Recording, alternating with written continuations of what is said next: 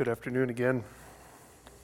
If you have a Bible, would you take it and turn to Isaiah chapter 58.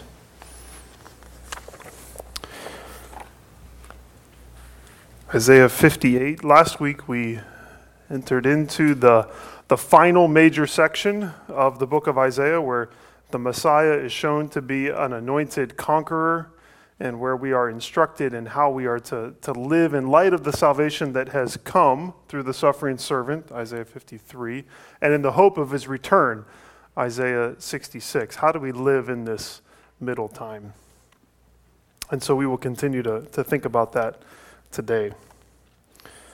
A power drill, not sure if you have one, but it's a really useful tool in home repairs and many other projects. I don't have a high-end drill, but it gets the job done. It gets the job done as long as I'm using it correctly. And I would say more times than I would like to admit that I have found myself trying to drive a screw into a board only to realize that I have the drill set in reverse. Anyone else admit that they've done that? It's spinning in the wrong direction, and the screw is never going to catch in the wood, no matter how hard I push on the back of it or how firmly I squeeze the trigger and get that motor going faster and faster. It's never going to catch. It's not going to work. Isaiah chapter 58 is in many ways parallel to Isaiah 56, 1 through 8 that we looked at last week, in that it's this description of how we are to live as we wait for the Lord's return. It helps us see the kind of true righteousness that flows from faith in the servant. However, it confronts us with the reality that we often seek to conform to outward shows of devotion and religion while our hearts are far from the Lord. It shows us that while we who are in Christ have this desire to seek the Lord and to seek His righteousness, the drill of our lives is naturally set in reverse. And we often drift into resting on our own strength and our own thinking when it comes to following God's righteousness. But if we do that, if we think in our own way about what righteousness is, no matter how much muscle we put behind those self-powered efforts, we'll never get the results that we're looking for until we let the Lord reverse the way that we understand what righteousness is and let the Lord empower us to walk in His ways. Sometimes we strive to draw near to the Lord, but the ways that we choose to do so don't bring the expected blessings that we're looking for, which is frustrating. We're trying to do the right thing. We're trying to live in the righteousness of God's kingdom as we wait for His return, but the Lord seems deaf to us. We presume that we're chasing after Him, but He seems to get further and further away from us in our efforts. And so what we need God's word to make clear the wrong ways that we are seeking after the Lord, as well as the right ways that we are called to seek after Him. But this is not as simple as replacing one list of activities with another, is it? No, the Lord is always after our hearts. And so we have to see how our hearts are naturally set in reverse and drawn towards false and heartless religion.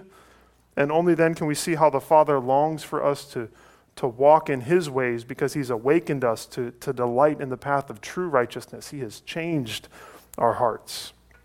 Here in chapter 58, this true righteousness is spelled out in terms of fasting and Sabbath. And in exposing our false religion and making clear what true devotion is, this is what Isaiah says to us today. He says, "Seek the true fasting and Sabbath resting that will bring God's blessing." Seek the true fasting and Sabbath resting that will bring God's blessing. Brothers and sisters, if we have been changed by the Lord and we've been filled with His Spirit, then we long to walk in ways that would please Him as we wait for His return. On our own, we will be drawn into surface and false religion.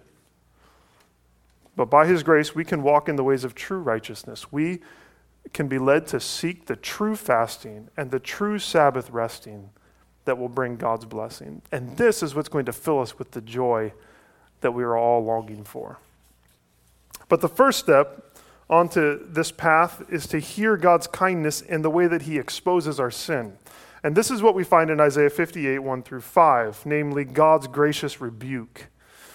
God's gracious rebuke is what we'll think about in verses 1 through 5 of chapter 58. Let's read those verses. The Lord says, "Cry aloud, do not hold back. Lift up your voice like a trumpet. Declare to my people their transgression, to the house of Jacob their sins.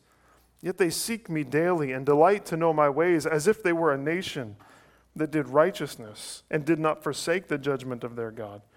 They ask of me righteous judgments. They delight to draw near to God." This is what the people say. "Why have we fasted and you see it not? Why have we humbled ourselves and you take no knowledge of it? Behold, in the day of your fast you seek your own pleasure and oppress all your workers. Behold, you fast only to quarrel and to fight and to hit with a wicked fist.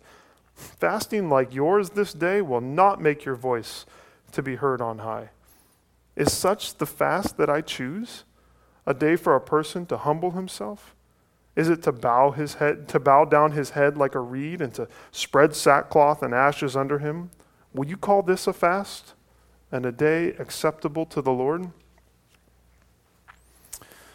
It's hard to convince people to change when they think that what they are doing is right. And so in this gracious rebuke, the Lord commands Isaiah to speak clearly and loudly and tell the people that they're on the wrong road. You remember that the leaders of Israel back at the end of chapter 56 had failed to expose the sin of the people. So Isaiah now is called to do so. And his voice is to be loud and clear, almost like the trumpets that would call all of Israel together when they were in the wilderness. Imagine someone in here blowing a trumpet. It would pierce this room. And that's what Isaiah's voice is to be like. It's to wake everyone up, and it's to wake us up. Because on the surface, God's people look very religious. They seem to be eager to seek the Lord and to delight in his ways and in drawing near to him. They look like they're seeking the Lord each day. They appear to be observing Sabbath. They're even fasting. But it is in the words of one pastor I heard preach this passage, in the words of Paul Clark, it's as if religion, taken from that phrase in verse 2. As if religion, which makes me think about some sort of 80s Valley Girl, which would say something like, "You think Israel is truly seeking the Lord?" As if, or "Yeah, right." And so too, our outward shows of devotion may fool those around us, but the Lord knows our heart. He knows if we are seeking him or if we're seeking ourselves and our own sinful pleasures, for just trying to impress others with outward shows of devotion or just trying to get what we want from him. The questions of verse 3 reveal that God's people were in fact seeking after the Lord like the nations sought after their idols. They asked the Lord why, since they have fasted and humbled themselves, why has he not seen their actions and blessed them? This was not only as if religion, it's quid pro quo religion. God will give you this if you give us what we want. They were treating the Lord like an idol who will supposedly give the worshiper what he wants if he brings the right food offering. They were treating the Lord like a vending machine. Put in the right offering, press the right buttons, and you'll get what you want. This kind of false religion seeks a shortcut to God's blessings. It seeks the easiest path to getting what we want from the Lord without any sacrifice on our part. But we can't fool the Lord. We can't fool the Lord. If you take a shortcut in a race, you're disqualified and you don't get the prize at the finish line. And false religion doesn't bring the Lord's blessings that we're looking for. The Lord responds to all of this in verses 4 and 5, telling his people that they know what he tells the people what I think they probably know in their hearts, namely that their fasting is actually not for him. It's for them. And fasting for selfish motives doesn't accomplish its intended purpose. Fasting is meant to fill us with this longing for God so that our physical hunger leads our hearts to desire the Lord more than food. Our hunger says, this is how much I long for the Lord and his ways. But given their selfish motives, Israel's fasting just makes them more hungry. And if you're hungry long enough, you know what you get? you get hangry. And that's what happens here. Verse 4 is clear that all their fasting led them to fighting. It led them to violence against their fellow image bearers because they weren't doing it for the right reason. Practices that were intended to bring out the best blessings from the Lord brought out the worst in the people that were practicing them. They couldn't hide their selfishness. Their actions revealed their hearts. And verse 5 sort of indicates the formalism of all of it. It's as if they say to one another, bow like this, and wear sackcloth like that, and spread ashes like this, and then the Lord will be happy with us. Just do it in the right order and in the right way, and then God will respond to you. It's ritualistic formalism, and that kind of ritualistic formalism is what makes up all false religion. We're quick to identify it in Islam or in Roman Catholicism or in paganism, but it's also alive and well in each of us. We imagine that our church attendance or our morning devotions and prayers or the money that we give to church, that assures God's blessings in our lives. And if we fast, well, then the blessings are going to definitely come down. This is the same spirit that the Pharisees exemplified in the Gospels, a spirit that Jesus rebuked as one that honored the Lord with their lips, but their hearts were far from him. In that vein, this is what Jesus said in Luke 18, 9 through 14. He said this, quote, to some who trusted in themselves that they were righteous and treated others with contempt. This is his message. 2 men went up into the temple to pray, one a Pharisee and the other a tax collector. The Pharisee, standing by himself, prayed thus, God, I thank you that I'm not like other men, extortioners, unjust, adulterers, or even like this tax collector. I fast twice a week. I give tithes of all that I get. But the tax collector, standing far off, would not even lift up his eyes to heaven, but beat his breast, saying, God, be merciful to me, a sinner. I tell you, this man went down to his house justified rather than the other. For everyone who exalts himself will be humbled, but the one who humbles himself will be exalted. Why does God give a gracious rebuke like the one here in Isaiah 58, or even like the one in Luke 18? So that we would humble ourselves and we would repent. So that we would see our false religion and we would beat our breast and say, God, be merciful to me, a sinner. So that we would renounce false religion and we would throw off these kinds of ritualistic practices that we think will bring us blessing but only lead us to hurting and harming other people. And as we repent, we're called to return to the message of the gospel, whether for the first time or for the 5 millionth time. It's the message that all our righteous deeds are like filthy rags, that no amount of fasting or prayer or outward religion will ever earn us the blessing of salvation. Our only hope is to repent of our sins and the sinfulness of even our righteousness and to trust in the grace of God purchased for us by Jesus. Jesus, who was perfectly righteous, who died for our righteousness. Jesus, who always obeyed from the heart and gives us a new heart so that we can obey him. We who are in Christ, we know this. We can define justification by faith alone in Christ alone. We would never imagine saying that our works could ever save us. But the danger we face, I think, is the same danger that the Galatians faced. Having begun by the Spirit, we seek to be perfected by the flesh. We know the gospel and we know the fact that we can't save ourselves, but we begin to think that our righteousness is realized in some different way other than repentance and faith, that our efforts are needed. But even in that, I think there's a sense in which we are smart enough to know that we can't practice true righteousness. So what do? We go for formalism. We go for rituals. We chase spiritual checklists because true righteousness is only possible through the power of the Spirit. But that's the power that we have if we're in Christ. So why would we settle for empty religion? Why would we settle for ritualistic practices when God has given us his Spirit so that we can walk in the ways of true righteousness? Why would we treat God like a vending machine or an idol when he is our Father? Besides all of our outward shows of religion, they just make us miserable. They just cause us to treat others poorly and with contempt. So why not enter into the true righteousness that's offered through a life of repentance and faith? Why not find true joy and delight by walking in real righteousness, not these ritualistic false religion practices? And so this is then where we move from God's gracious rebuke to God's gracious invitation in verses 6 through 14. God's gracious invitation. And the invitation is to true righteousness. The invitation is to true fasting and true Sabbath resting, unlike the formalism and the self-focused fasting of verses 1 through 5. The Lord makes it clear here that true fasting, in the words of Barry Webb, quote, is not simply to go without food on the set fast days, but to adopt a lifestyle in which self-indulgence and greed are totally given up and replaced by generosity towards the poor.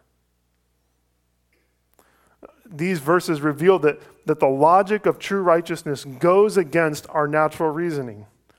We look to check boxes, but the Lord wants to change our hearts and to cause our hearts to be to fill the world with His love and with His grace.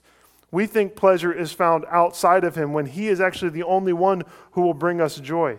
And if we seek His true righteousness, then the Lord will bless us. If we seek the Lord's pleasure rather than our own pleasure, then we will delight the Lord and we will delight in the Lord. Well, look with me at verses 6 through 14. There's as we read it, you'll see this. There's 3 cycles of if-then statements. If this, then this. The first if statements are in verses 6 and 7. The if is implied, but you'll see the then in verse 8, and then it'll be easier to spot in the rest of the chapter. Isaiah 58, beginning in verse 6, God's word again. Is not this the fast that I choose? To loose the bonds of wickedness, to undo the straps of the yoke, to let the oppressed go free, and to break every yoke. Is it not to share your bread with the hungry, and bring the homeless poor into your house? When you see the naked, to cover him, and not to hide yourself from your own flesh. Then shall your light break forth like the dawn, and your healing shall spring up speedily. Your righteousness shall go before you. The glory of the Lord shall be your rear guard. Then you shall call, and the Lord will answer. You shall cry, and He will say, Here I am. If you take away the yoke from your midst, the pointing of the finger and speaking wickedness, if you pour yourself out for the hungry and satisfy the desire of the afflicted, then shall your light rise in the darkness, and your gloom be as the noonday. And the Lord will guide you continually, and satisfy your desire in scorched places, and make your bones strong. And you shall be like a watered garden, like a spring of water whose waters do not fail. And your ancient ruins shall be rebuilt. And you shall raise up the foundations of many generations. You shall be called the repairer of the breach, the restorer of streets to dwell in. If you turn back your foot from the Sabbath, from doing your pleasure on my holy day, and call the Sabbath a delight, and the holy day of the Lord honorable, if you honor it, not going your own ways, or seeking your own pleasure, or talking idly, then you shall take delight in the Lord, and I will make you ride on the heights of the earth. I will feed you with the heritage of Jacob your father, for the mouth of the Lord has spoken. From the first series of if-then statements in verse 6 through 9a, we'll call it, the first half of verse 9, it's clear that the Lord has something very different than us in mind. He has something very different than heartless, personal, religious practices done on a particular day when He thinks about righteousness. His righteousness is much more than fasting. Rather, he is looking for the kind of life that flows from a heart that is shaped by the right practice of fasting. He's looking for the fruit of the Spirit that denies self for the good of others and the glory of God. And so He says to us in verses 6 through 7, amazing things. If you loose the bonds of wickedness, undo the straps of the yoke, let the oppressed go free, break every yoke, share your bread with the hungry, bring the homeless poor into your house, cover the naked, and do not hide from your relatives in need, then all of the blessings of verses 8 and 9 will be yours. Righteousness is focused on seeking the good and the flourishing of our fellow human beings. And blessing flows from doing that. Let's try to break these things down. Verse 6 focuses on breaking the yokes of wickedness that harm and oppress people. Mottyer summarizes this as the fight against all forms of, quote, injustice, inhumanity, and inequality. I think that's helpful. That's what he's speaking about in verse 6. Fighting against all forms of injustice, inhumanity, or inequality. For Isaiah's audience, the focus seems to be on the exploitation of their workers. Back in verses 3 and 4, while fasting, what were the people who were fasting doing? They were beating their workers. And the continual focus on Sabbath in this section may have to do with them not letting their servants rest or ignoring principles like the Sabbath year or the year of Jubilee. So, what do we do if we don't have employees working in our fields? Did these words not apply to us? Well, if they extend to all forms of injustice and inhumanity and inequality, then the applications for the follower of Jesus are numberless.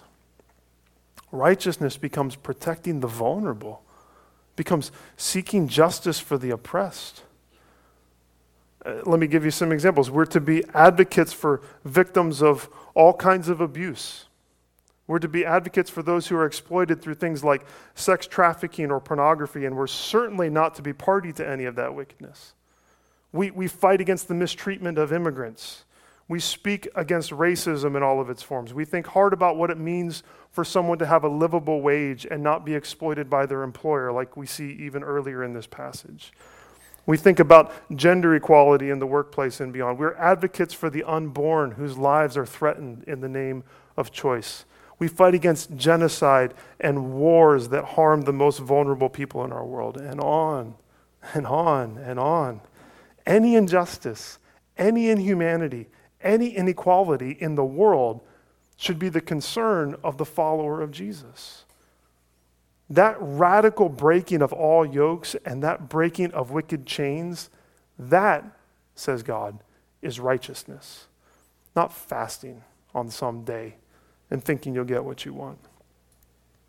Verse 7 goes further. It takes us into the practical needs of individuals as followers of Jesus are called to help those in need of food, shelter, and clothing. We're to share our bread and our homes and our clothes with those who are in need. That's righteousness. We don't exploit those folks and we don't ignore them. Rather, we seek practical ways to help the poor that are among us. And they are among us. I was on Recenter Ministries' website, the ministry here in Louisville that our church supports. They share these statistics. In our city, on January 30th, 2019, 1,071 people were experiencing homelessness. It said in our city, there are 40 to 70 homeless families on the waiting list for emergency shelters on any given night. In 2019, the average eviction rate was 14 households per day, 14 people being kicked out of their home per day. Louisville's eviction rate, 4.82%, is 2 times the national average. Can you imagine being kicked out of your home and not knowing where you're going to go? In the United States, there were 567,715 people experiencing homelessness in 2019. Over 500,000 people experiencing homelessness. Righteousness, then, looks like not forgetting those folks and not ignoring them. It looks like caring for the most vulnerable. And also, ironically, not neglecting your family in the process. That's the end of verse 7. That last phrase of verse 7 reminds us that we could meet all the needs of many and neglect the people that are right in front of us. We could neglect the needs of our family or even our church family, but that's our responsibility too. Now, I don't know about you, but I look at this list and I can see why someone would say, how about I just don't eat a meal for a day and we call that righteousness? Doesn't that seem a lot easier? And we start to convince ourselves that that's what righteousness is. I'll fast, and then the Lord will be happy. Fasting sounds easy all of a sudden, doesn't it? True righteousness is difficult. Brothers and sisters, it's impossible. It's impossible apart from the Spirit of God because it's self-sacrificial and it's cross-shaped. Now remember, Jesus has fulfilled this true righteousness on our behalf. He has done it for us. We're not earning our salvation by walking in these ways. But if we are his children, then he invites we who have been found in him, we who have found him to be our final righteousness, to reflect him as we live lives of righteousness in our world. And when we do, we'll know the blessings that flow from this kind of righteousness. What are those blessings? I invite you to meditate on verses 8 and 9, but I'll try to summarize. In verse 8, light comes into our lives like that of dawn. There's a newness of life that flows through us. Healing and restoration are spoken of. This is the kind of righteousness that brings the blessing of security. It becomes a guard in front and behind us. And then in the final part of verse 9, there's a depth of fellowship and intimacy with the Lord so that he hears our cries. Newness of life, healing and restoration, security, fellowship with the Lord. This is not something that this righteousness has purchased for us, but it is simply that in seeking to bless others, especially those that are in need, we find that we are closest to the heart of the Father. And that makes sense, doesn't it? Because our Father is a Father who was willing to send his Son to rescue us when we were oppressed, when we were homeless, when we were hungry, and when we were naked. And when we reflect his heart in this world, we know his blessings because we're closest to his heart. The second half of verse 9 and the first part of verse 10 offer some more if statements similar to those in verses 6 and 7. If you take away the yoke, the pointing of the finger and speaking wickedness, if you pour out yourself for the hungry, if you satisfy the desire of the afflicted. These are obviously very similar, aren't they, to the ones in verses 6 and 7. I think you can make an argument that they go a little bit beyond verses 6 and 7. There's a depth of personal involvement. I'm not just helping someone. I'm investing in their lives and being a part of them. And I'm not even just meeting their needs, but I don't even want people pointing their finger in accusation at them. There's a giving of ourselves to help people in need. And the result of this righteousness, more blessing. 10b through verse 12 are more blessings. They say in the darkest valleys, the Lord's going to bring light and guidance to us. In scorched and dry places, he's going to bring satisfaction and strength to our lives. He will bring us fresh and refreshing water from outside of us that will allow us to continue to bear fruit and continue to do this work. When we're dry, he will water us. When we're weary in well-doing, he will refresh us. And such blessing will continue into the generations to come, building up the ruins and repairing the breaches. We're moving quickly now, but the final cycle of if-then statements is in verses 13 and 14. And we move from fasting to Sabbath. The surprise of Sabbath again in this passage. Isaiah says, if you stop breaking the Sabbath and instead delight in the Sabbath, then you will find your delight in the Lord. Remember from last week that keeping Sabbath has to do with ceasing from ordinary work once a week as a way of honoring the Lord, as a way of trusting in him as the provider of all we need from salvation to everything else in our lives. But why does Isaiah end this chapter on Sabbath? Here's one possible reason. What the chapter began with? It began with fasting. The only formal fast in the Jewish calendar was the Day of Atonement. That was it. Contrary to what we might think, the Sabbath was not a day of fasting. Sabbath was a day of feasting. Sabbath was a day of celebration in the Lord. It was a day of rest and joy. It was a day to cease from work. It was a day for Israel's good. And in the words of Jesus, man was not made for the Sabbath, but the Sabbath was made for man. In other words, the Sabbath was a gift to humanity, which means that the righteousness here is a call to stop seeking our own pleasures, which are confused and distorted anyways, and instead to delight in the Lord, who is the one that we are truly longing for. Sabbath is this invitation to seek righteousness. How? Through resting. through resting and through allowing others to rest. It's a righteousness of faith that says, I don't need to do anything because the Lord will provide for all my needs. Isn't it just like us? Isn't it just like us to think that what the Lord really wants from us is fasting, when in fact his invitation is to rest and feasting on the Sabbath? That we think he wants us to fast, but he wants us to feast. That's what righteousness is. We spend money, you remember, on what is not bread when the eternal feast is laid out in front of us. But if we would press into the blessings of Sabbath, then we would find our delight in the Lord. God's gracious invitation is ultimately not just to righteousness, it's to joy and delight, which is what flows from true righteousness. His righteousness brings us joy. Breaking yokes of wickedness brings joy. Blessing the needy brings joy. Resting and feasting brings joy. Righteousness is not drudgery. Righteousness brings joy and gladness into our lives. Here's the breathtaking, beautiful truth of these verses. If we seek our own pleasure, we will be empty. But if we seek the pleasure of the Lord, then he will bring us pleasure as well. That's what Jesus says in Luke 9:23-24. If anyone would come after me, let him deny himself and take up his cross. It's difficult. And follow me. For whoever would save his life will lose it. But whoever loses his life, lays it down for my sake, he will save it. 3 concluding thoughts to try to bring this all together for us. They're probably a little long, but I'll say them a couple times. The righteousness of the kingdom is deeper than external practices.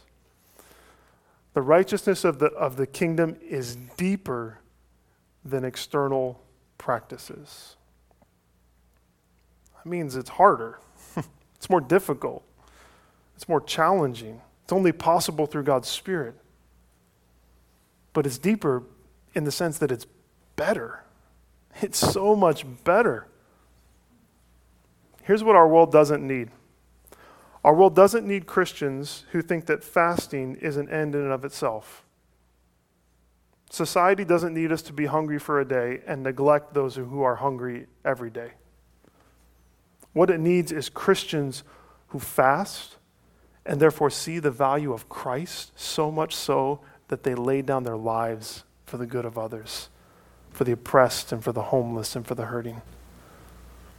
And what's amazing when you think about Matthew 25 that Mark read earlier, that to lay down our lives, it's also to lay down our lives for Christ. Because Matthew 25 says that if we feed the hungry and we give a cup of cold water to the thirsty and we visit those that are in prison, who are we doing it for? We're doing it for him. We're doing it for Christ. So the righteousness of the kingdom is deeper than external practices, which makes me say, secondly, the righteousness of the kingdom is more delightful than external practices. The righteousness of the kingdom is more delightful than external practices. The joy of serving those in need and resting in Jesus is greater than any act of external religion that you can come up with. If you have ever poured out yourself in service to others, and so many of you have, and we've done it together as a church too, if you've ever done that, you know the joy that comes from that sacrificial love. You know the fatigue and the tiredness and the pain that comes from it, but also the joy. You know the blessing that flows from that kind of true righteousness. And if we know that, then you know what else we know? We know in some way why Jesus endured the cross and despised its shame. Why? Because of the joy that was set before him. Because there's joy in laying down your life for the good of others, especially those in deep need. The righteousness of the kingdom is deeper than external practices. The righteousness of the kingdom is more delightful than external practices. And finally, the blessings of true righteousness are what our souls are aching for. The blessings of true righteousness are what our souls are really aching for. If you go back through and you look at the then statements in verses 6 through 14, you will find everything that you long for in your life is almost summed up, I think, in these blessings. Here's how I try to summarize them. What are the blessings that flow from true righteousness? Light and life, healing and restoration, security and safety, deep fellowship with the Lord, light and guidance in our lives, satisfaction and strength, delight in the Lord, and the fulfillment of every covenant promise. Those are the blessings that flow from true righteousness. What more could you ask for? That's everything that we long for as followers of Jesus. And these blessings are ours through Christ because of his righteousness, and they flow to us as we lay down our lives to bless others. So, brothers and sisters, seek the true fasting and the true Sabbath resting that will bring God's blessing. And let me say, let's seek it together as a body of believers. Let's press into and pray that God would reveal how we might be people who break bonds of injustice, people who help those in need of food and clothing and shelter, that we might work together to know how to rest in the Lord and how to invite others into that rest through the gospel and through other means. Jesus has purchased our salvation. He has given us his Spirit so that we can move beyond external acts of false religion and move into deep blessing that comes from true righteousness. He has laid down his life so that we can have the power to lay down our lives for the good of others. And if we choose not to, we're not just missing true righteousness, we're missing all the blessings that he offers to us through lives that are lived in that way. So may we learn to take delight in the Lord as we love others in his name and for his glory. Let's take a moment of silence and allow God's Spirit to impress these truths on our hearts, and then I will pray.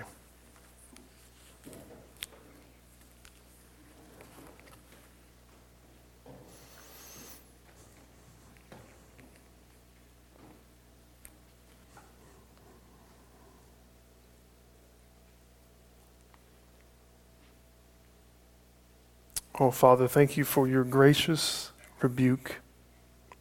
Thank you for not letting us sit in religious formalism and think that we are pleasing you. Thank you for exposing our selfishness and our own pleasure seeking that is not seeking your glory.